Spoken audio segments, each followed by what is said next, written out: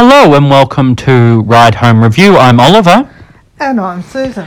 And tonight we took a drive out to Ipswich to see Mirrorball and that production company's production of Cozzy.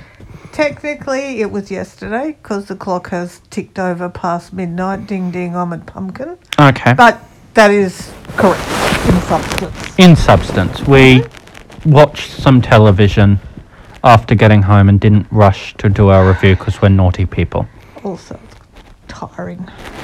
I'm old. Yeah, Cozzy is a great Australian work. It is. And the thing that I was... About our classics and our great works.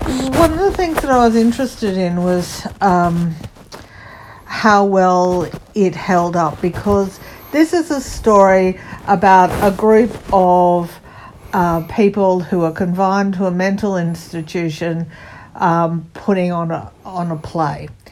And the characters are very much larger than life, and it deals with obviously mental illness, sanity, insanity. It deals with love and fidelity and a lot of other kind of pretty heady sort of issues. And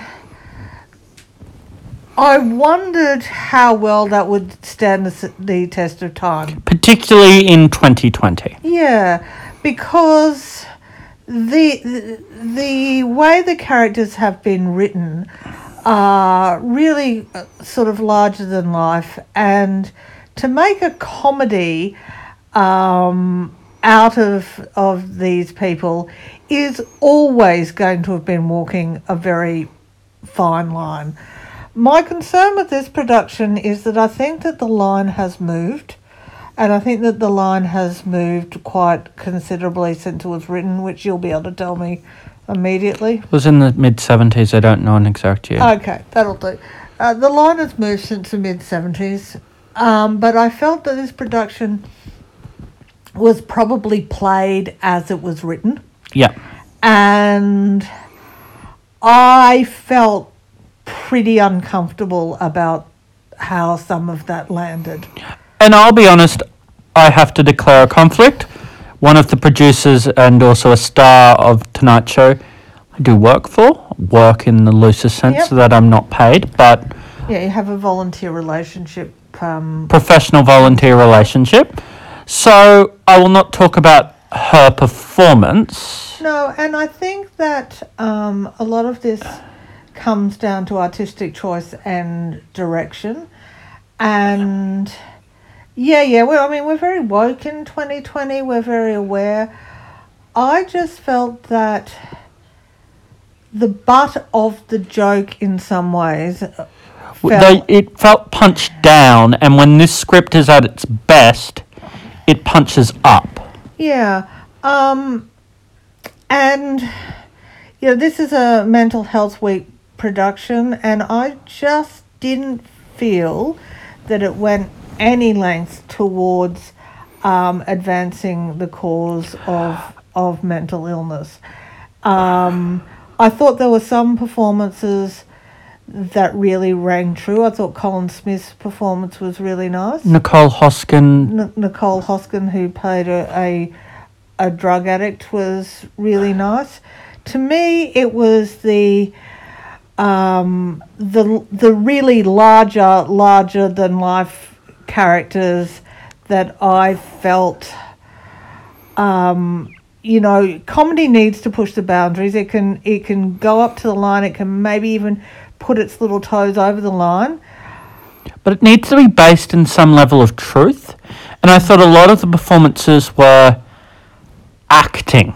But they were deliberately larger. And being performed as opposed to being present in the moment and based on any degree of truth, which is a direction and a performance issue. Yeah. And I mean, I have, not personally, but I have spent a reasonable amount of time visiting people in mental health hospitals and wards, and you do see people that are heavily medicated. You do see people eyes glazed over.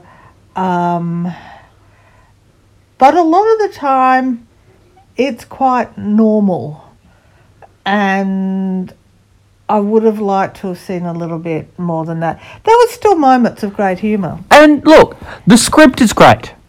There is no denying why this script is a classic. It is a classic for a reason, because it is a good script. But this production didn't elevate the script, in my opinion. Well, I mean, this is also coming from people that have seen it from a number of times. You've read the script a number of times. That people with fresh eyes may come away with a very different reaction to it. I just would have liked to have seen, if anything, a reinterpretation, using the same words obviously, but just ask the question, why are we doing this now? What are we trying to say? What are we taking away from it? And a feeling of kind of uncomfortableness probably isn't that. I will say this for them, the whole season is sold out, and they've had to put on extra shows. Yeah. And I think for an independent production, that is something that we should celebrate, the fact that people are putting performances on almost at all in 2020. And the fact that they are constantly adding one or two more seats into their COVID Tetris jigsaw puzzle in order to get more people in. So yeah, so there are things just to celebrate.